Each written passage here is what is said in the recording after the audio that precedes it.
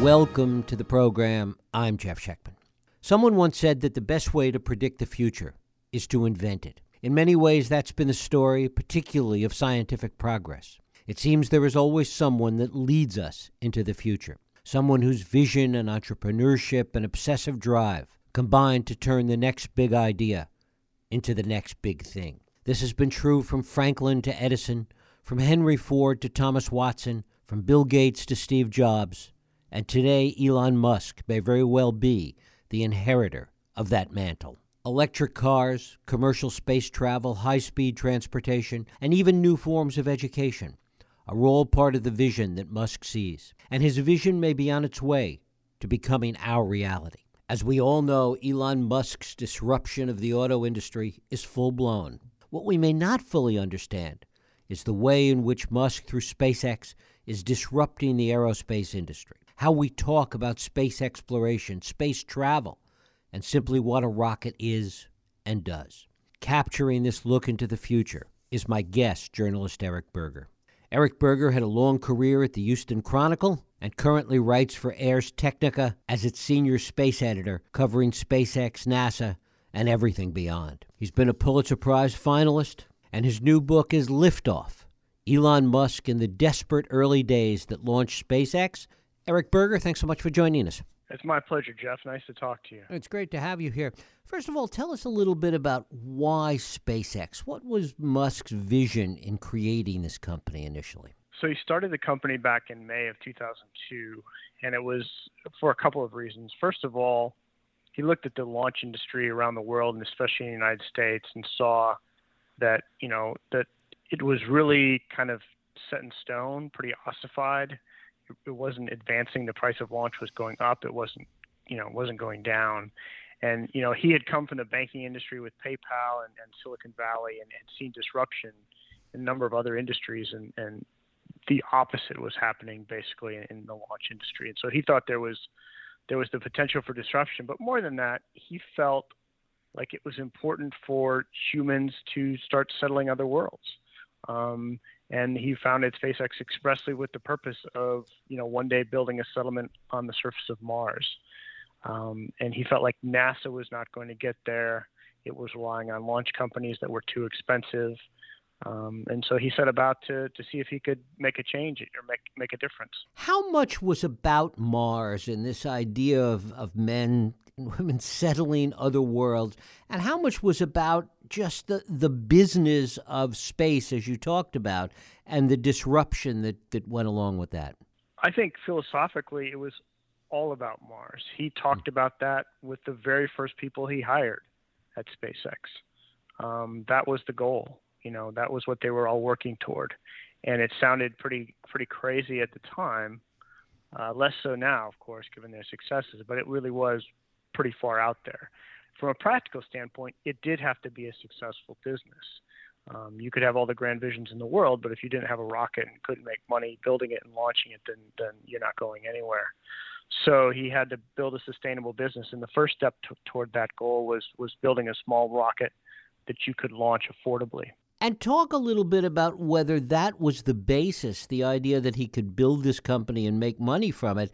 So there's about 1 million things you have to do to launch a human mission to Mars. But the first step is you've got to have a transportation system. You've got to have a launch vehicle that is low cost, can fly often, and can get a lot of material off the surface of Earth. This isn't like the Apollo missions, right, where you had the big Saturn V rocket and you put everything you needed on that rocket, the lunar lander, and all the supplies on a single launch. For Mars, you need probably tens of launches to get all the material you need to get safely to and from the surface of Mars. So the first step was building a transportation system. And the first step toward building that transportation system was showing that you could bring down the cost of launch. Because back in 2002, it cost so much to get people and payloads into space that, it was being an astronaut was a very special thing. You couldn't do very much economically in space because it was so expensive to get to space.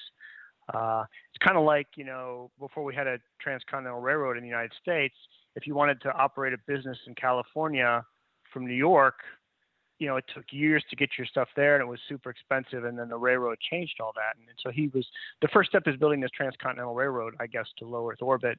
And the first step toward doing that was building this small, privately developed rocket that was basically a proof of concept. That's what the Falcon 1 was. What was the nexus, if any, between the work that Musk was doing in the automotive industry and with Tesla and SpaceX? So SpaceX came first, a couple of years before Tesla. But there were similar kinds of things. I mean, they were both audacious, right? Because Tesla was seeking to disrupt the automotive industry, which was this large, entrenched, industry that was in the United States, had just several major players with Ford, GM, Chrysler, and then international companies. And it was much the same in aerospace, right? You had Lockheed Martin, Boeing, Northrop Grumman, then you had international competitors in China and Europe. And in both cases, these were decades-old, established contractors that he was trying to disrupt. And they were just in pretty different fields. Now, there was some overlap in the technology and the approach. And certainly he's learned from SpaceX when it comes to Tesla, and he's learned from Tesla when it comes to SpaceX. But the common denominator was Musk, who was basically running both companies at the same time. You talk about his hiring practices and his effort to recruit the best and the brightest, essentially, at SpaceX. Is the aerospace industry and the recruitment there a kind of zero-sum game? In hiring the people that he hired, was he taking them away not only from other aerospace companies, but even from NASA? Yeah, that's right. So there's a limited amount of really talented aerospace engineers. And one of the key things that he did was create an environment where not only would they want to come, but they would want to thrive. A surprising proportion of the best and brightest, young aerospace engineers in the 2000 and 2010s ended up working at SpaceX. And it's because they felt they could go there and make a difference. And it was less about writing reports and, making proposals and things like that. It was much more about actually building hardware, doing things. And that was the kind of environment Musk created. He wanted his employees, touching the hardware, not sitting in meetings or writing reports. How did the rest of the aerospace industry react to this? How did NASA react to it? So early on, before they got to orbit finally in 2008, most of the rest of the industry looked down their noses at SpaceX, because it wasn't like Elon Musk was the first person to come along and say that we ought to have a FedEx or a UPS of space launch. Other entrepreneurs had tried this, literally, a dozen or more had come in and tried to do something similar, and all had failed. So it was expected that he would fail. As he started to have success, NASA started taking them more seriously. And awarded them their first real contract in 2006, and then a much more important one at the end of 2008 that really was life-saving money for the company. And then since about 2008, SpaceX and NASA have been pretty good partners. SpaceX, moves quickly and can offer NASA, services at a low cost. And NASA provides, SpaceX contracts and money that it needs to continue its technology development. And to what extent has it been important that there be people in the company, and you talk about many of them, that are kind of buffers between NASA and various vendors and Musk, because he's kind of an abrasive, difficult personality? Yeah, I certainly would say he's a demanding boss, and expects a lot of the people who work for him. And early on, this really worked out pretty well, because what he did is he hired 4 or 5 vice presidents who were all in their 30s to early 40s, who had some experience in the industry. And they came in and were sort of willing to be molded by Musk, because they understood how the aerospace industry worked and how he was trying to disrupt things. And what they appreciated about him is that he allowed them a lot of freedom in what they did, and allowed them to move much more quickly than they would have at a Boeing, a Lockheed, or NASA, or anywhere else in the space industry.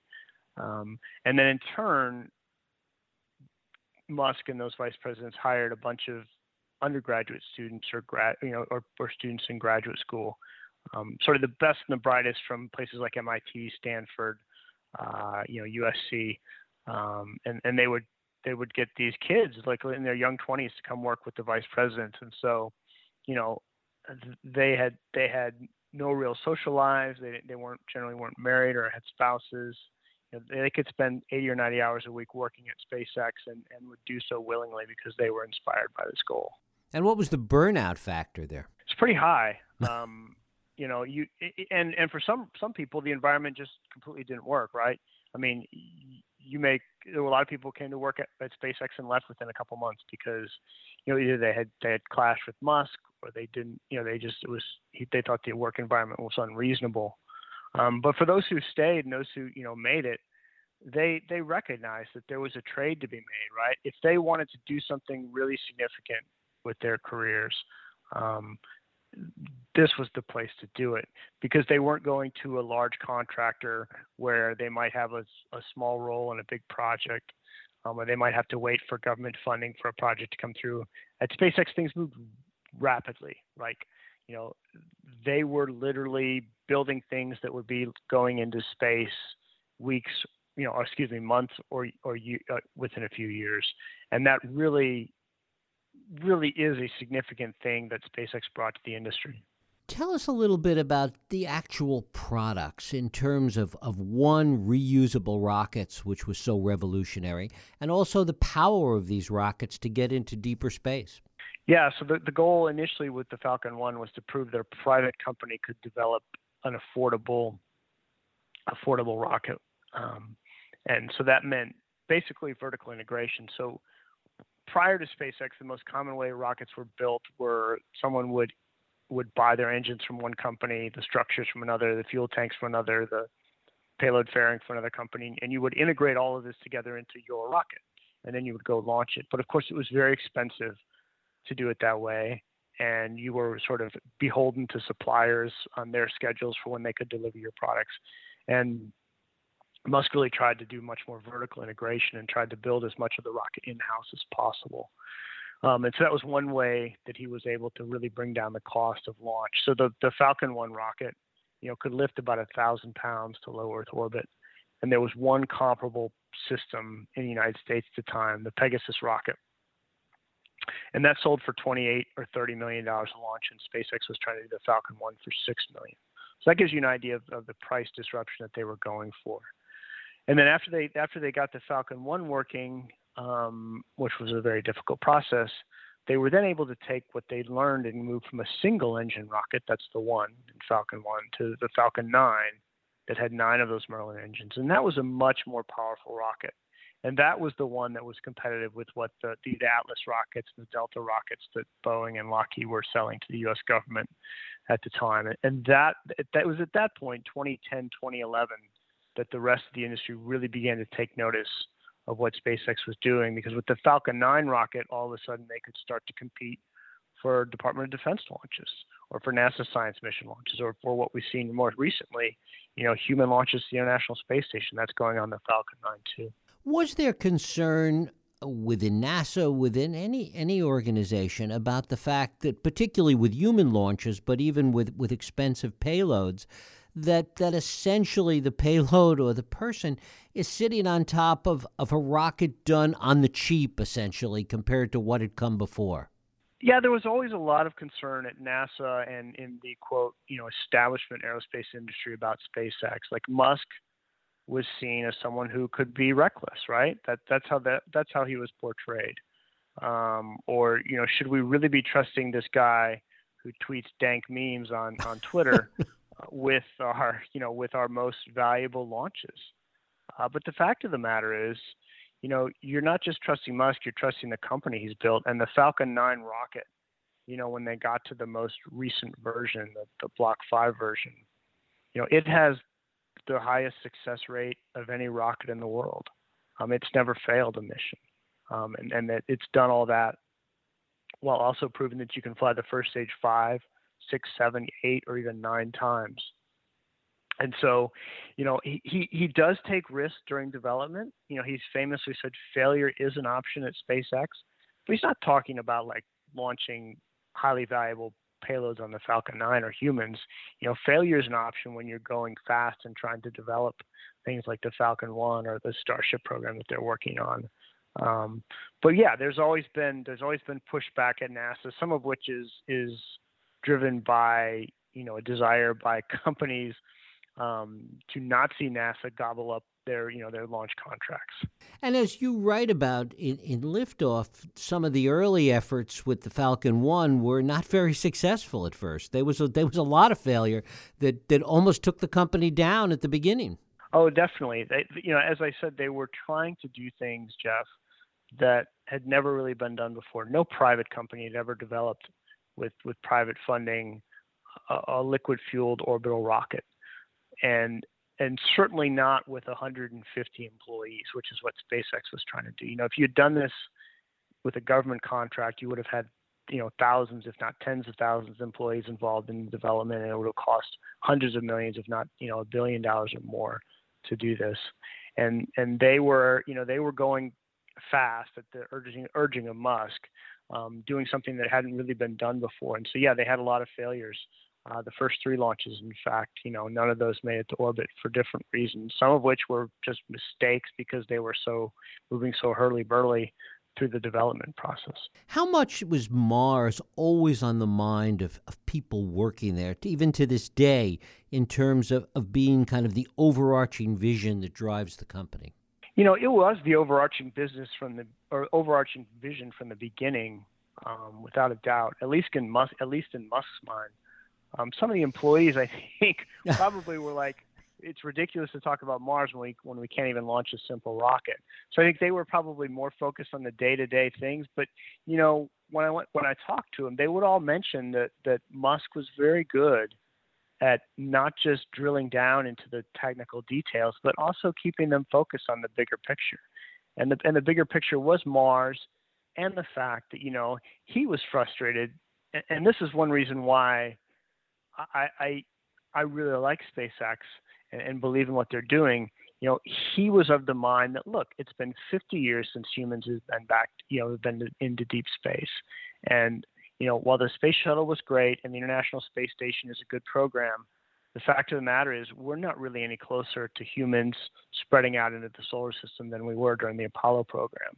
And that's not right. Like, we should be moving outward. We should be pushing forward and ultimately, have this really ambitious goal of settling Mars. And so he always kept their eyes, at least one eye on the bigger picture, that what they were working toward is something greater. And I think that's part of the inspiration that he can instill in people that kept them going, even through the most difficult times. And what is his take on this idea of going back to the moon first? I think he's all for it because it's a proving ground for his Starship vehicle. It's an avenue of funding.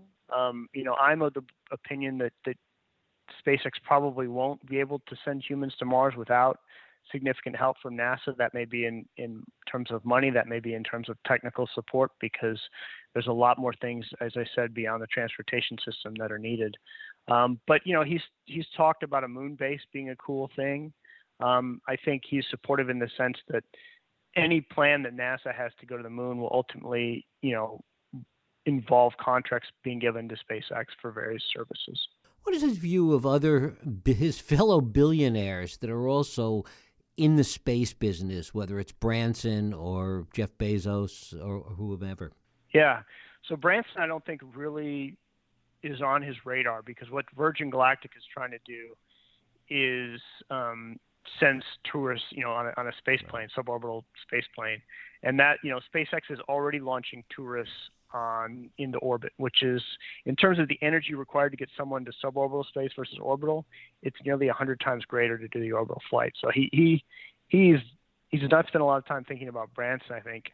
In terms of Jeff Bezos, he does, but I think it's more with amusement than anything else, because he will tell you that, look, SpaceX was founded 2 years after Blue Origin, and they've never launched, anything into orbit. And SpaceX has launched, more than 100 orbital rockets. And he says in the book, as a matter of fact, he doesn't think Jeff Bezos is a very good engineer. It was a fun discussion we had. So, I mean, I think he's glad that someone else is out there investing in this. And frankly, they do share they have the same viewpoint, from the sense that they both believe that the first step is reducing the cost of access to space. And the way that they both decided to address this is through reusable launch vehicles. And so I think he welcomes Bezos in that sense because it's another point of evidence that suggests the approach he's taking is the right one. And it really stands in contrast to the government approach, which is very 1960s in building the Space Launch System rocket, which is not reusable, which is ultra expensive, launches infrequently. And so you've got both Musk and Bezos out there saying, look, there's a better way, and here's how we're doing it. But the reality is the only one actually doing it right now is SpaceX, not Blue Origin. How much of SpaceX is entirely Elon Musk? If he disappeared tomorrow, if he passed away tomorrow, what would happen to the company? Well, the company keeps going. I mean, there's more than 9,000 employees now at SpaceX, and they have an excellent president in Glenn Shotwell, whom he hired back in August of 2002. So they would keep going, but they would lose some of the vision. And, the thing that I found after spending a couple of years reporting and writing this book is that, Elon is not just someone who showed up with $100 million in an idea and then turned it over to engineers. He is involved in every step of the process, in terms of marketing, in terms of purchase decisions, and in terms of the engineering details of rockets. Like, he is legitimately a brilliant engineer who keeps the company moving forward.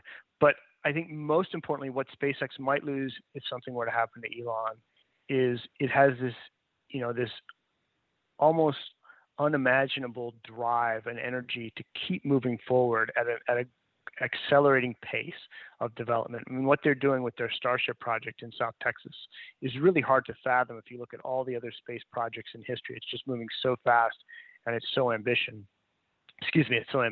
And that's Elon driving it forward. And I think they would lose some of that without him there because he is unquestionably the force behind that. And does he want to go into space himself? Yeah, he does. I'm not sure.